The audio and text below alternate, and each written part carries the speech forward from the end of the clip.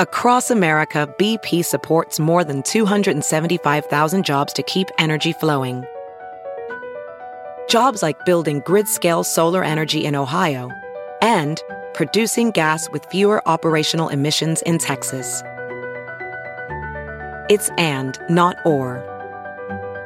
See what doing both means for energy nationwide at bp.com/investing in America. Ophthalmologist Dr. Strauss has seen firsthand how the metaverse is helping surgeons practice the procedures to treat cataracts. Cataracts are the primary cause of avoidable blindness. He works with a virtual reality training platform developed by Fundamental VR and Orbis International to help surgeons develop the muscle memory they need. The result? More confident, capable surgeons. And even more importantly, Patients who can see. Explore more stories like Dr. Strauss's at meta.com/metaverseimpact. The following podcast is a Dear Media production. Hi, I'm Sif Hyder, the founder of Robay. I'm a wellness entrepreneur and digital creator, and this is my show, the Dream Bigger podcast. Listen, I love dreaming big, but you know what I love more? Actually having the resources to make those big dreams happen. And hey, dreams can sometimes be private jets, but other times they can look a little something like having the best skin of your damn life, or starting a successful business, or delving into spirituality. So on this podcast, I chat with experts and thought leaders from different fields about their tips and tricks on doing exactly that. So let's get right into it.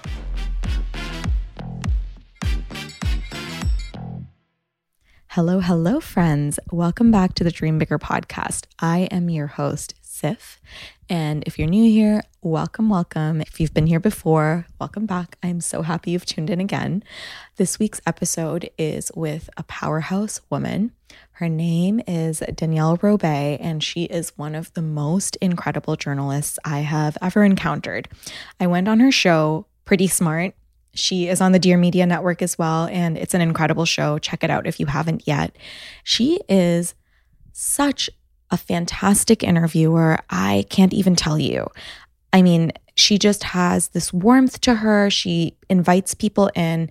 Honestly, it's obviously like expected considering she's a top journalist. You'll hear her story on the show, but she has done everything from red carpet interviews to some of just the craziest stories. And she just has a tendency to get really juicy tidbits from people. Extremely talented, extremely hardworking, and I admire her so much. She's smart as a whip, really fucking cool, and you'll hear all about her story. And it's really an interesting story because it's a story of resilience and how you make it. I think that a lot of people wonder how to break into industries, but maybe they don't know where to start or they don't know what it takes. And Danielle has really worked for what she has. And her story is amazing. I think you guys will absolutely adore her. And I'm so excited to bring you the show. Before we dive in, two things. Let's do this week's review. So it comes from Puffy Awesome Kid 27, and it says, "First time listener of your podcast. It was amazing. I've been following Ilana for a few years now and always enjoy her story and all of her tips."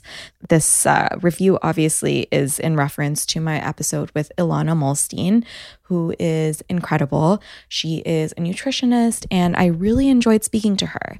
And I think you guys will love that episode as well. And honestly, I love reviews like this because it helps me understand what you're loving about the show, who you think I should bring on next, what kind of value you're taking away from it. So if you have a second, please scroll to the bottom of your Apple Podcast app and leave me a 5-star review and a 5-star rating and a review.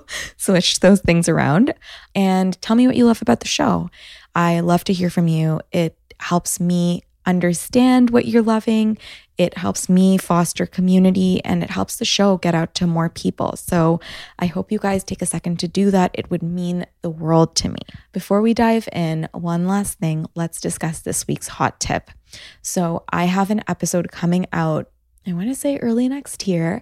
It's with Dr. Laura Devkin, who is just an incredible plastic surgeon and skin expert. And so after speaking to her, I bought one of her serums at the Sephora sale. It's the BCE serum. And I've been using it for the last little while, and I absolutely adore the results. I feel like my skin just looks brighter. It's an amazing vitamin C. It has so many different benefits. Just brightens your face. It's a precursor to collagen being built and deals with any imperfections you have in the form of like hyperpigmentation or anything like that. It is a really nourishing serum. I use it every morning and I love it. So I had to recommend it. It is this week's hot tip. So I hope you guys go check it out. It is maybe a little pricey for some people, but again, it's one of those products that I highly recommend. You can just use that serum in the morning and like forget about everything else. It really is that good. So that being said, let's get into this week's show with Danielle Robay. Okay, so the first question I love to ask people is, what was your big dream when you were growing up? Listening to your podcast, I knew you were going to ask me that. You did your research. I did. Come on. I'm a subscriber. It's embarrassing. My dream when I was young was to be Britney Spears. Oh my God, I was her biggest fan. It's so embarrassing. It is not embarrassing. It really Britney is. was the GOAT. She really was. You know, looking back, I'm not sure why. I think it was like she just had such stage presence and she was dancing and singing and but quickly after that phase, I really wanted to be the millennial Barbara Walters. So I wanted to interview heads of state and celebrities all at once. Oh my God. Well, here you are. Trying, man. I mean, that's kind of where your career led to, which is really cool. Like, I think that this question is so interesting because a lot of people go back to that dream that they had when they were little, which I think is so interesting. Like, it's almost as though, like, I don't know, like your little girl self or little guy self, like, knows. You know? I 100% agree. I've actually talked to people on my podcast about this. Like, they've brought this up because I think when you're in 6th grade, that time, like, you actually have a lot of intuition about who you are. Mm-hmm. So in hindsight, I think a lot of us pull from our child. My grandma loves to tell this story about when I was little, and I would go into her closet, bring out all the shoes, and we'd play this game where I was the shoe salesperson and she was the customer. Except I would give it to her for free. Like, I wanted to just give her the shoes, but it was that's like because you're so kind. Right? That's your kindness. That's your superpower. That's like, like it is. I mean, I think I'm a kind person, but like entrepreneur at heart. So I feel like, we always have that part of ourselves when we were little. Also, I know this is an audio podcast, so nobody can see, but you are wearing sick shoes right now. Oh, well, thank you. You have incredible white textured cowboy boots on. So the whole shoe thing was like a through line in your life. It stuck. Maybe that's the future business idea. Yeah. Who knows? Array 2.0. Yeah, there we go. So you got your in as a journalist by sending cookies? Yeah. What an interesting story. Can you tell our audience about it, what happened, and what that led to? First of all, it's so Midwest. I'm from Chicago, like a small town of 8,000 people outside of the city. And growing up, my mom sold mortgages. And she would it's weirdly an entrepreneurial profession. Like, it's very much commission based. So she would always give her clients like little gifts. And when I moved to LA, I graduated college. I went to University of Madison, Wisconsin, graduated. And that summer I moved to LA, moved into a garage and had no money, no clue, no friends. I would think so if you live in a garage. Yeah, exactly. And no one would reply to my emails. I wanted to be a reporter. I wanted to be on the red carpet.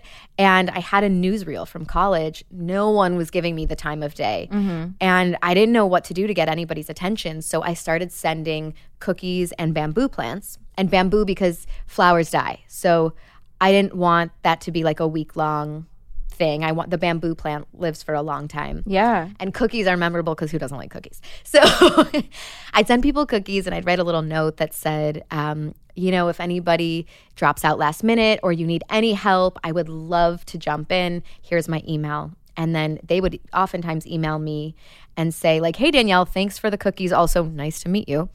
And we don't have anything right now, but we'll keep you in mind. And I would then have their email address. So we had a correspondence. I would follow up. Mm-hmm. Nothing would ever be available. But then one day, a host from an internet outlet got sick, and they called me last minute. And I rushed to the red carpet. It was for X Factor. Simon Cowell gave me an exclusive, and the rest was history. You know those things you are too embarrassed to talk about when it comes to dating? Like when to say I love you, how to define the relationship. Well, We Met at Acme touches upon all of those subjects and more, and we get right into it with our guests and talk about their dating lives and also what not to do when it comes to dating, because we're all kind of confused together. So you can tune in every Sunday to We Met at Acme, and maybe you can learn a thing or two while I learn a thing or two.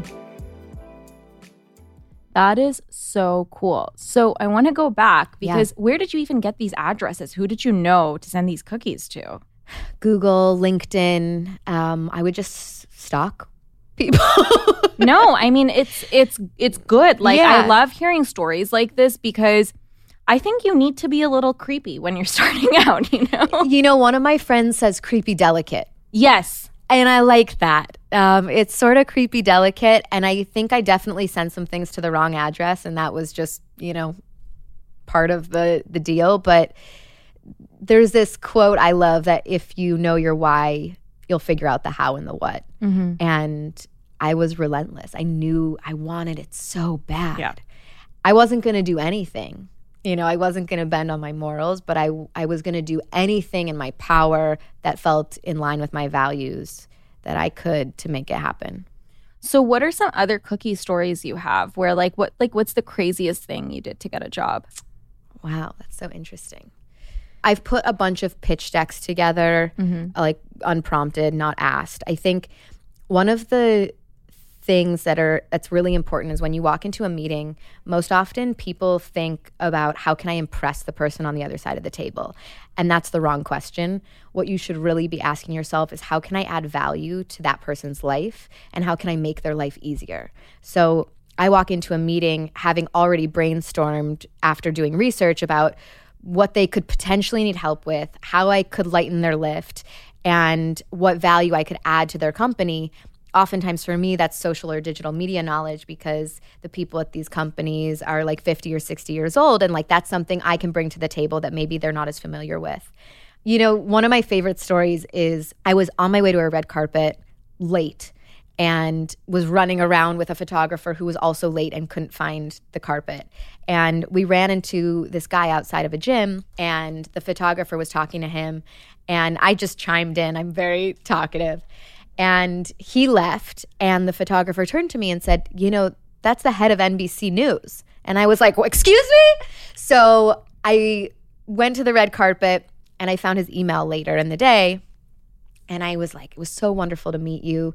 Is there any way that you would meet with me in person? And he was so kind, and he said yes. And so before the meeting, I put an entire deck together of like the audience numbers and the viewership and all of this and like what I could add and why entertainment was of value. Looking back, it was sort of embarrassing because like the head of NBC News knew his viewership numbers. Like he did not need a 23-year-old to tell him that. But I think he respected the vigor and the time I put in. So I think people really want to help. They want to be of service to you and you just have to kind of tee it up so that they can help you.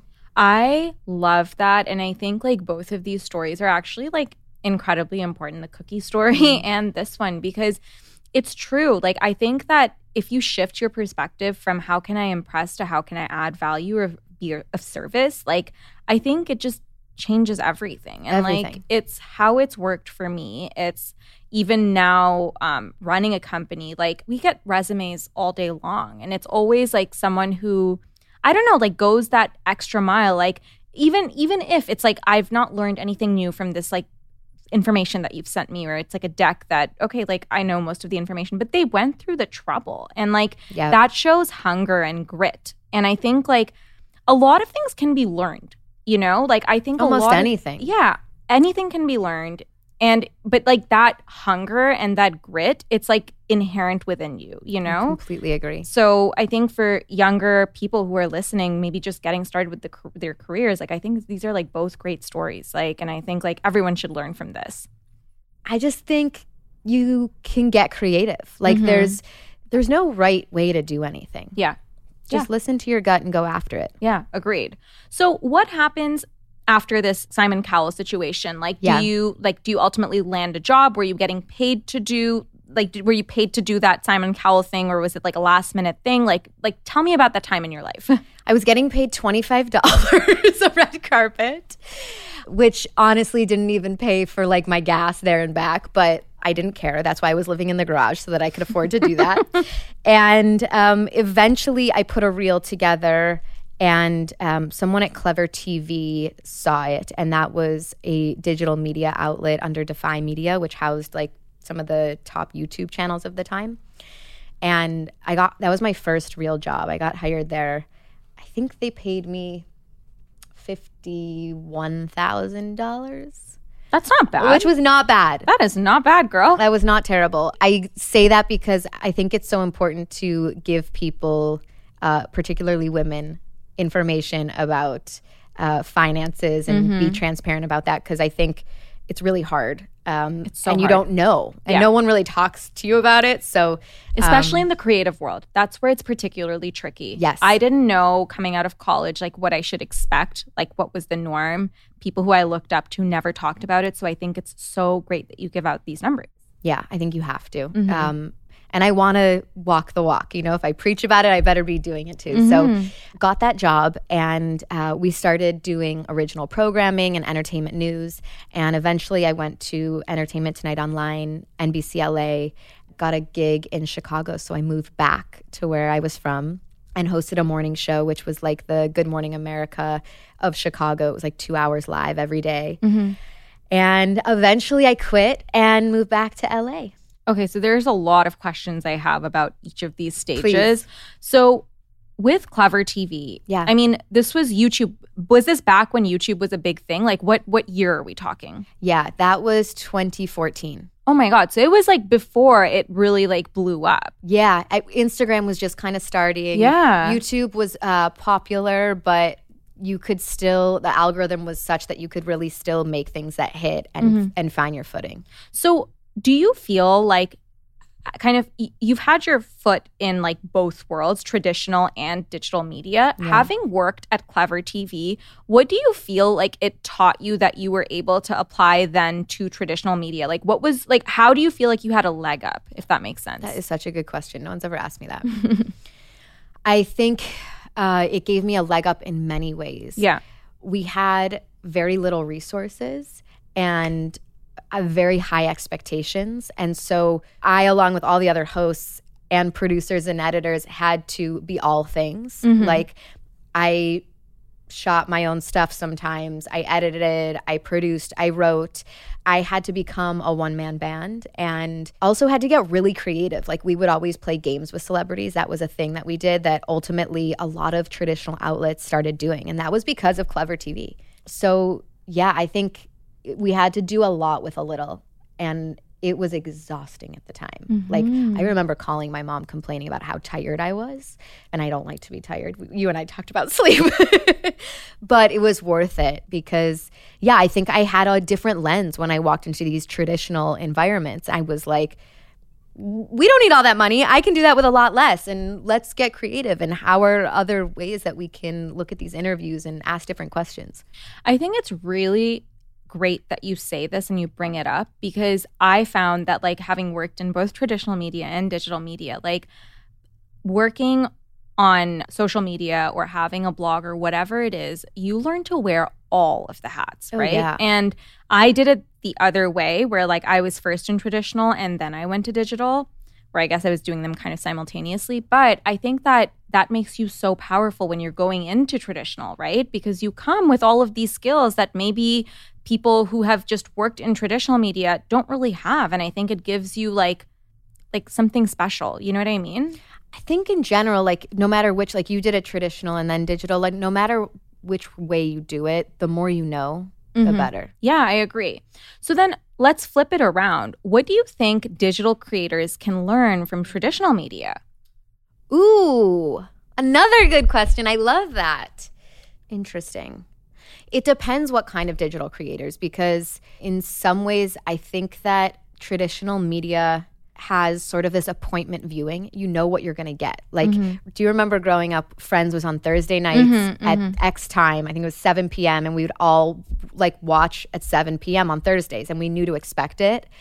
I think digital creators can take that appointment viewing idea and use it to their advantage. So people want to know what they're coming to you for. That's part of great branding, right? That's like the pillars. Like I have 4 pillars on Instagram: feminism, fitness, fashion, and then like books and my job.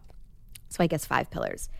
People want to know why they're coming to me. They're not coming to me to get cooking advice, because that would be a mess. So to know that they're coming on Tuesdays because I'm going to post a book review, they know to come. And then on Thursdays, I do, X, Y, and Z, like a thought that I have for the day, something like that. I think appointment viewing on Instagram could be really cool. So smart. Because like I've seen certain creators do this where like they'll have like a certain day where they do like some sort of programming special for Instagram, like I don't know, Wellness Wednesday or whatever it is, right? But like thinking of that approach from traditional media, you're so right, because like you just like knew and you would go and watch TV for that specifically. I love that tip. It's so smart, and everyone can kind of apply it to their lives. Well, now I sort of think of, if we're using Instagram, but this could be TikTok or anything. Everything, For example, Instagram, your Instagram page is the network. Mm-hmm. That is NBC.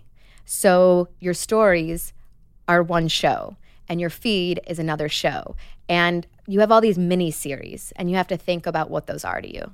Oh my God, I love this advice. It's so good. I'm so glad. So from Clever TV, you moved to E! News afterwards, or ET? ET, yeah. ET? Okay, what was that transition like? It was actually really hard. Yeah? I was really excited because ET is such a big brand name. Mm-hmm. And growing up, it still is, people will say, sort of like the gold standard in entertainment news. Mm-hmm. I don't know if I agree, but that's like in the industry, that's what it's sort of termed. And I had such high expectations or hopes, I think. I didn't realize what I had at Clever. It was such a creative, inclusive, fun atmosphere. We would run into each other's offices, and I've had some of the women that I worked with on the show, and like we would be like, okay, I'm interviewing Selena Gomez on Thursday. Like, what do you think we should do? And we'd all sit around and like brainstorm for each other. And it was so different because ET was owned by CBS, so it was just so much more corporate. Mm-hmm. And I learned a lot. So I'm very grateful for that experience, but it was not as fun. Yeah, I mean, I think that when you work for like a smaller organization, you just get to do more. Yeah. Like it's just one of those things that you lose as like an organization scales, or like you move to a bigger organization. So it's interesting that you say that. There's things to be learned from each, right? Because like the ingenuity you have from a smaller organization is amazing. I think one of the things that we lose when we, like a lot of people I think want to go straight to entrepreneurship and don't ever work for somebody else. And sometimes it works out, but for the most part, I think it's very valuable to see how other people lead, how other people send emails, how other people inspire their employees, what things you don't like that your bosses do. And so like to learn from a more corporate structure, I think was insightful for me. 100%. Like I always say, so, I work with Nish, and Nish comes from fintech, and he's worked in like huge organizations. And honestly speaking, like the skills that he has when it comes to structure and organization is something that I lack, because I only really know how to work for myself. I've worked for myself basically for the bulk of my adult life. Like, yeah, I worked at Elle for like a year, but like after that, I've just been on my own. And like, what he brings to the table is like learnings that I just don't have. It's invaluable, but I think that's part of why you guys are such a good team is you are an out-of-the-box thinker and you think about branding. Like you guys have opposite skill sets. Yeah, absolutely. I think we both bring something like really like different to the table. But I think like for you, because you've kind of worked in that like little place and then a big place, like you have such a wide range of experience, which is awesome. Thanks. So then after that, you moved to Chicago. Tell me about that time. Like, how was the move back to Chicago? You had wanted to stay in LA, right? Like, what was that like? Yes. Oh, I fell in love for the first time, and I'm such a hopeless romantic. Aww. So I was in love.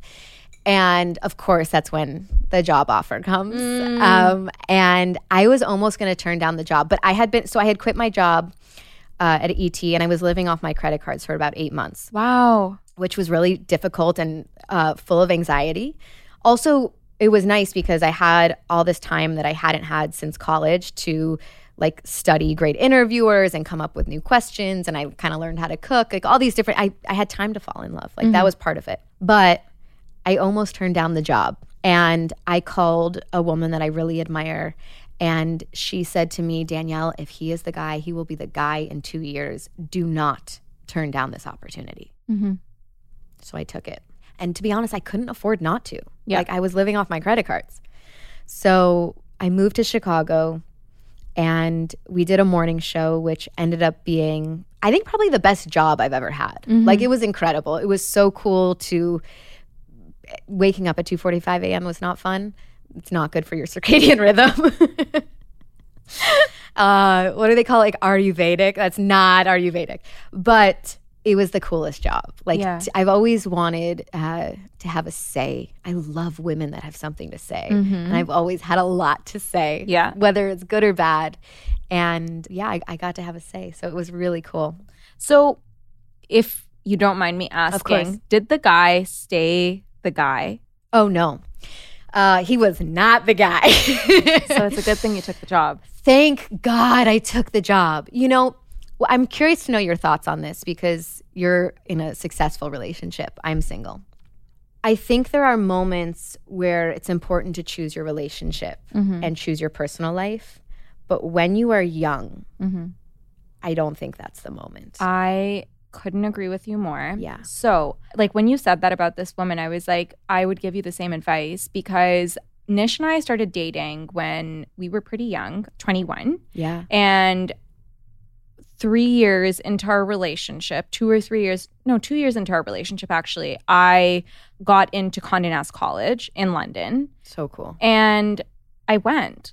And I knew that, like, if Nish was the one, he would stay the one and we'd figure out a way. How did you know that? You had so much maturity. I knew because I was like, if I don't do this, I'll just resent him. And then what kind of relationship is that to be in, like, down the line? Like, if I'm going to do forever with him, then I better know that this forever is the guy that supports me through whatever I want to do in my career. Yeah. And it was the best decision I made. And even, like, after that, came back to Toronto and we, you know, like, things were great. But then I kind of, like, my career took me to, like, more of, like, travel blogger. And for 2 years of our relationship, all I did was travel, right? And we still figured it out. And honestly, I will say that, like, if people are young, they should pick themselves because you never want to look back on life thinking that, like, fuck, like, I didn't take that opportunity because of my partner. Because when you're, like, older or, like, you're into your relationship further in, like, Nish and I have been together for, like, almost 10 years now. Wow. I have no regrets. Like, I can't look back and, like, blame him for anything in my life because he's always been the most supportive. So I feel like that's really something to look for.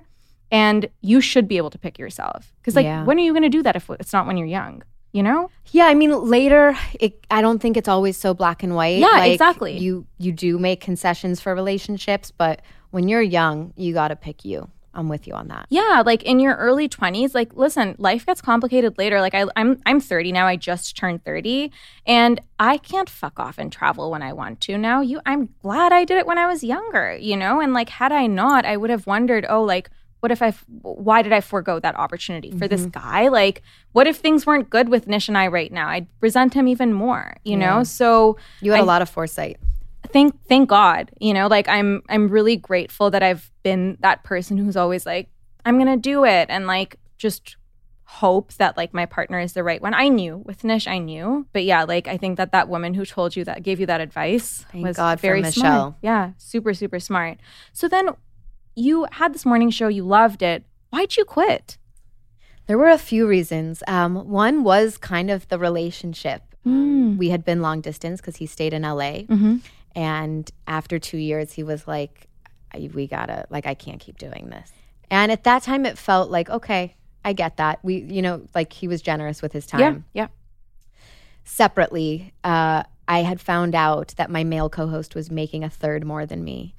And I was pissed. I had been doing arguably more work, like, had a larger following than him. Like, there was no reason he should have been making more. And so I went into my boss's office, and I didn't say that I knew he was making more, but it was time for renegotiation. And I think they offered me a 3 or 5% raise, which was like a few $1,000s.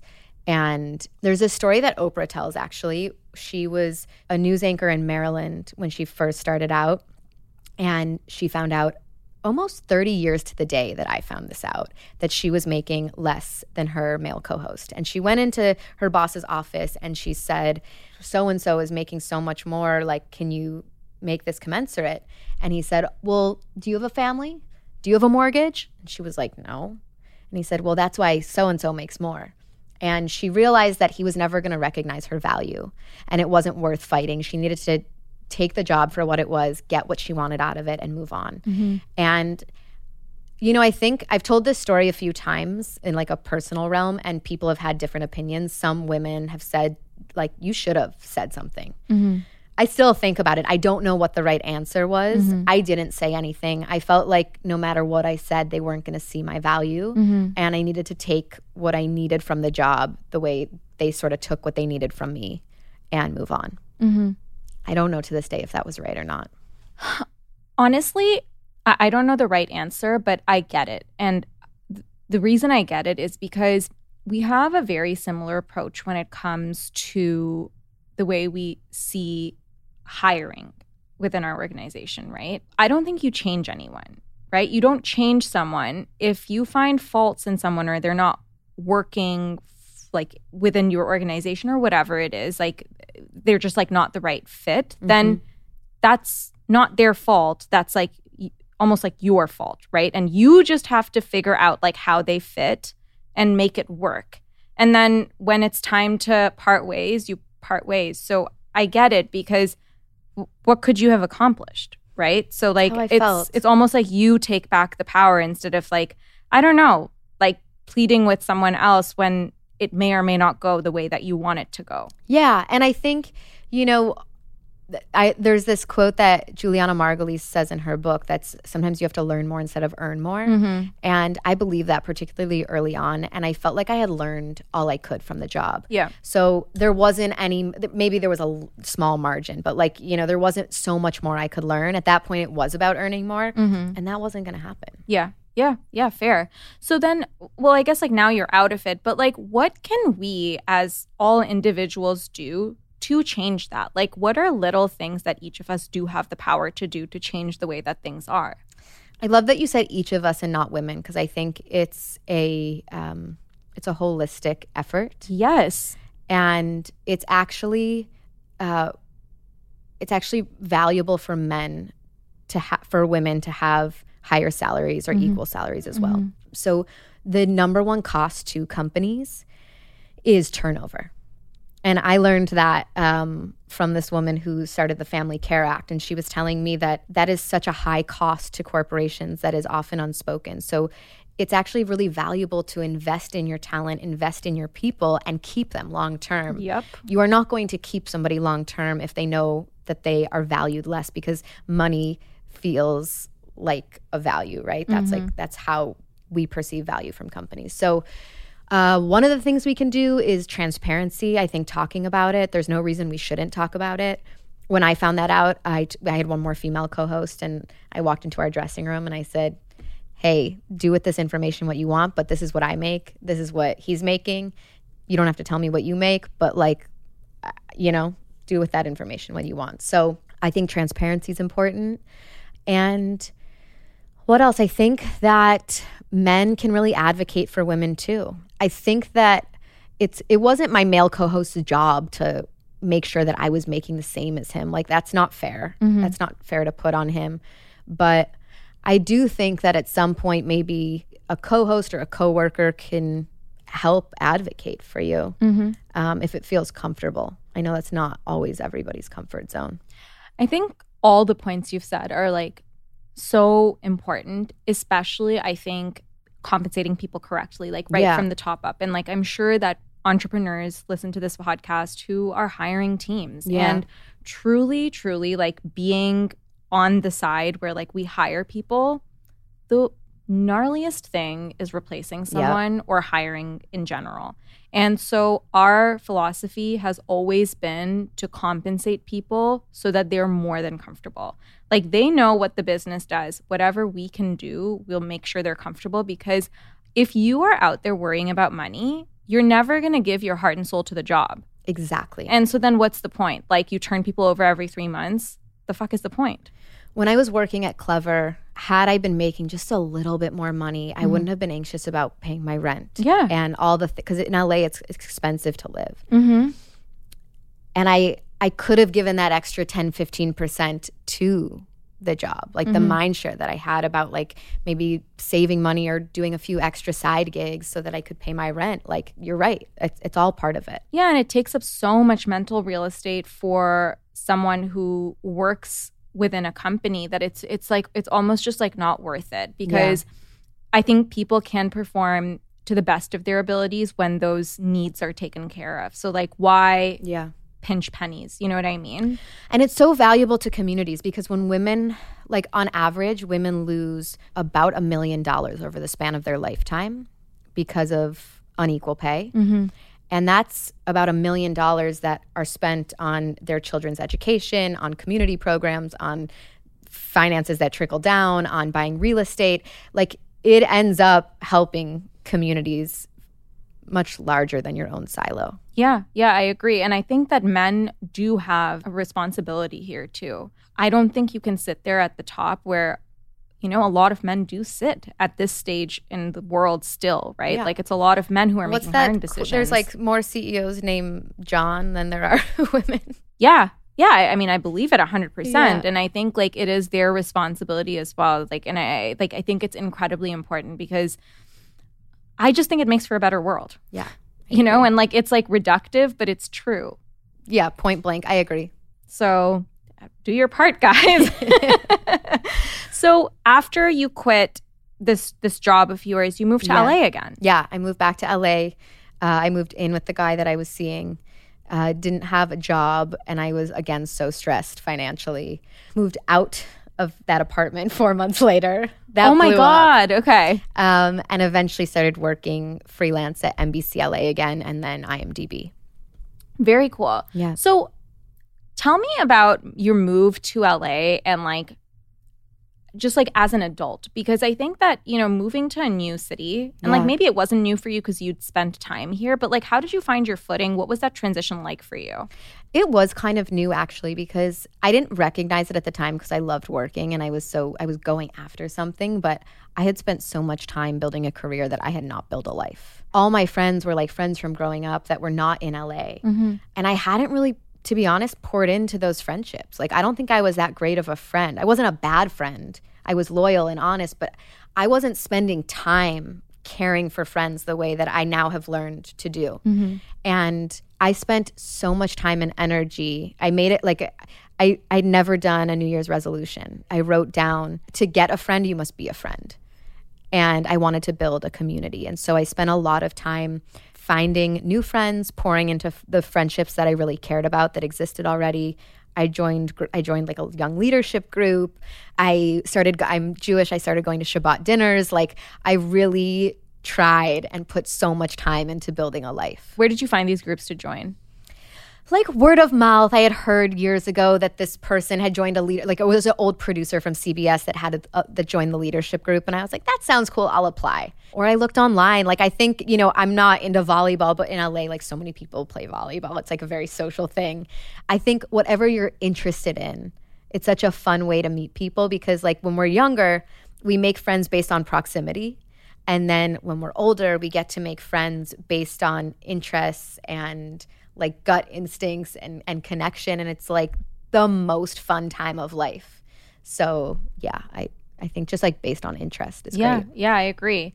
I also love that you say this about friendships, because, you know, Danielle, like, I noticed the same thing about myself. Really? Yep. Yeah. I haven't heard a lot of people say that. I did. And like, you know, I think I had this epiphany last year where I felt like I had neglected my friendships. Like, again, and like when you said that you were loyal and kind. Like, I resonate so much with that because I would cut off an arm for a friend, right? Yep. Like, if it came down to that, like, I am a very, very loyal friend and I'm there when something goes wrong. But I think that friendship, like really nurturing friendships, goes beyond being there when something goes wrong, right? Exactly. Like, I remember couple of years ago, my 3 best friends, like my actual like best friends from childhood, went on a trip to Portugal, and I missed that because I was so busy with work, right? And I was always like, that's like my excuse, and like it wasn't real excuse in my mind, right? But I had this epiphany last year, I think, and I was like, I am just not giving to my friends what they deserve. Like and I'm doing wrong to myself and I'm doing wrong to them. And like you have to be there for beyond just like when shit hits the fan. Like you actually have to be there and give your time, and it honestly does bring you joy. So I think like when people are career driven, it's something that we neglect and almost something we take for granted, and we shouldn't. And it's not something people talk about often, but like I ran into the same thing, and so it's so interesting that it's come up. You know, someone recently said to me, when I try something new, I lose friends and I gain friends. Mm-hmm.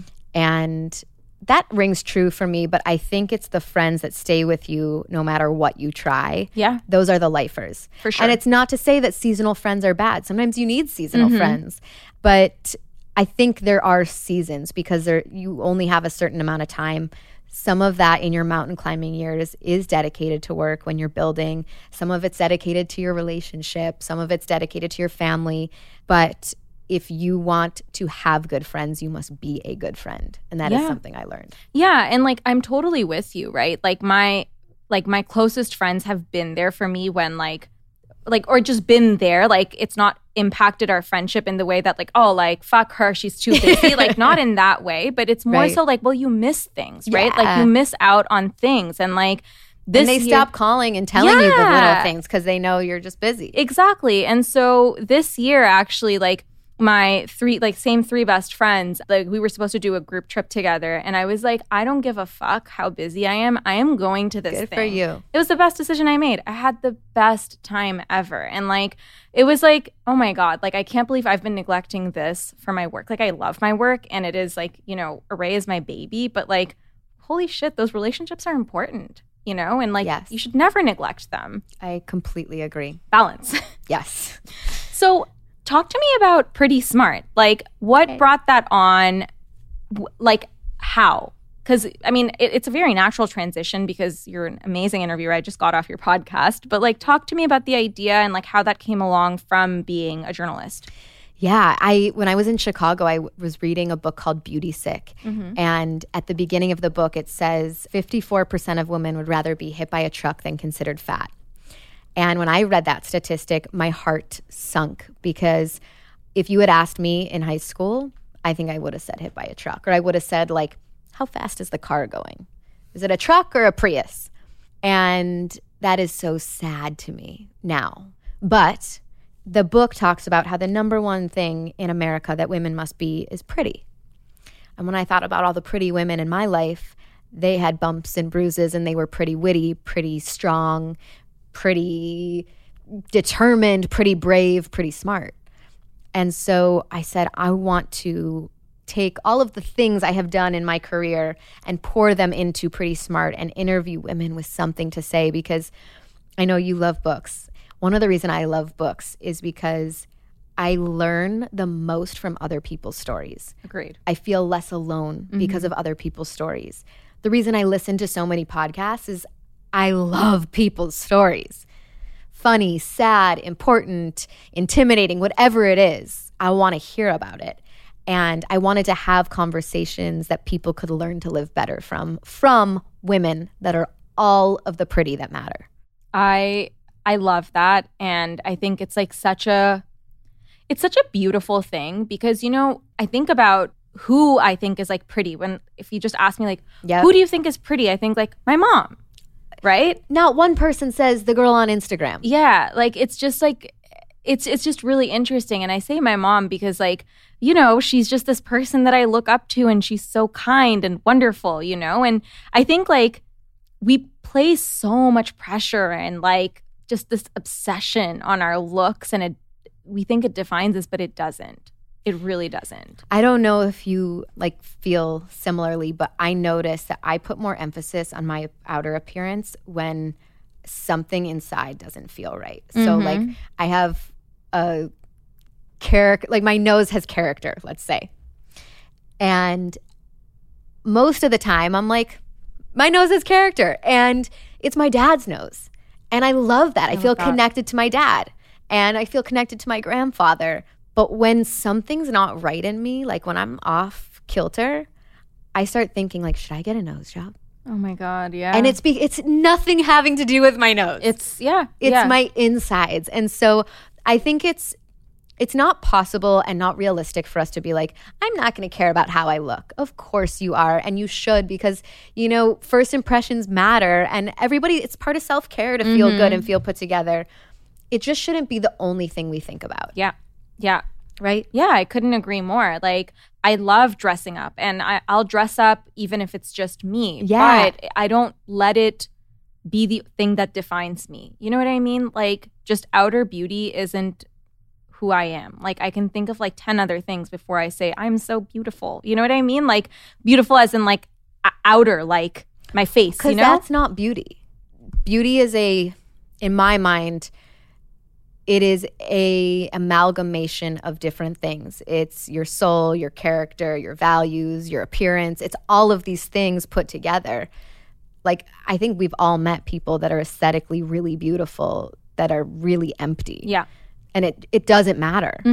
Like, it just doesn't matter. Agreed. So in your podcast, you do this thing where you have your little questions, the card deck, and now you're launching it. And as we were going through this interview, and you were talking about those games you used to play when you'd at Clever with celebrities. Do you feel like the idea goes like way back there? Like, do you think like it was something inside of your head? You're so I love, first of all, you're such a good interviewer. Oh, thank you.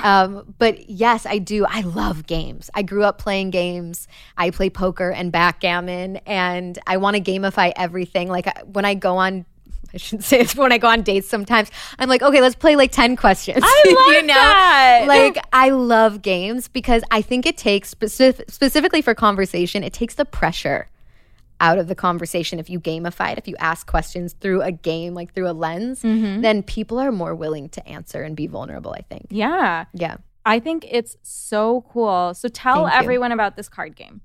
So it's called Question Everything. It's 52 cards for deeper conversation. With the most stunning packaging I've ever seen. Oh my God. I can't handle it. You're so I wanted it to feel and look like an iPhone, but with gold foil. So fucking cool. And then this kind of looks like lipstick, right? Oh my God, it really does. You're so right. Yeah, I shouldn't say that. It doesn't make sense audibly. But they're for deeper conversation. And so I played, as I was creating them, I played with my parents because I wanted to see how it would like elicit stories from them. And I learned things about my dad that I had never known in 30 years. It was so cool. I love that. And then I was like, okay, are these fun enough to play with friends? So I took it on a bachelorette party. And I threw some of the questions out and changed the questions because I really wanted to curate a perfect deck of questions that are fun and interesting and reflective and elicit great stories. And I like imagine people taking these to a dinner party, you know, and just like everybody at their table has, by their napkin, everybody has one. I love this idea. Okay, now I want to do this right now because she did it to me on her podcast. Let's and do I'm it turning together. the tables. I love okay? it. No, I'm going to do it to you. Oh, you want me to? Okay, perfect. Okay. Thank you. And I love this question, everything. Okay, let's pick a card. Ooh. Okay, who do people say you remind them of? I get Ariana Grande at least once a week. Oh my God. Now that you say it, oh my God, I get it. Are you going to be here for Halloween? I actually was. This is a great story. I was Ariana Grande for Halloween 3 years ago. Uh-huh. I went to this, don't ask me how I ended up here. I went to this epic Halloween party. I walked in, Jessica Alba and her husband Cash Warren walk in. Like everyone in Hollywood was there. And it was like 150 people, so it was small. Oh my God. We're at this like mansion in the hills. There's a photo booth, like Olivia Munn is there and Rachel Zoe. And Minka Kelly runs up to me and she's like, all my friends and I have to ask you, are you the real Ariana? Stop. And Wait, I do was you have like, a picture? Yeah, I do. I'll show it to you. And I looked at her and I was like, yes. Stop. And then I was like, I'm kidding. I'm not. And she was like, we actually thought you were. So it was really funny. I had my hair up, the whole thing. But yeah, who do people say you remind them of? Oh, God. I don't know. I don't think I've gotten that many people. Like, really? yeah. There's this really beautiful actress, Frida Kahlo? No, not that. No, she was in Slumdog Millionaire. Frida Pinto? I think she's that's her stunning. name. You think, oh my God. Yes, I think you look when you walked in, that's what I thought. Well, thank you. That's very kind. Yeah, this Frida game Pinto is amazing. And I'm definitely going to get a deck and maybe pull you and pull it on my podcast. Oh, I love that. Thank you. So before we wrap, tell everyone where they can find you. On Instagram at Danielle Robay, DanielleRobay. Amazing. Thank you, Danielle. Thank you so much. Thank you so much for listening. If you loved the episode and feel like it brought you value, don't forget to rate the show and leave a review. It takes 5 seconds and really helps the show grow so I can keep bringing on awesome guests. If you want to follow me behind the scenes, you can find me on Instagram at SifHider. And don't forget to hit subscribe so you don't miss a thing. I drop new episodes every Tuesday, so come hang with me and shoot the shit with some really smart people, learn and unlearn, and have a lot of fun. See you next week.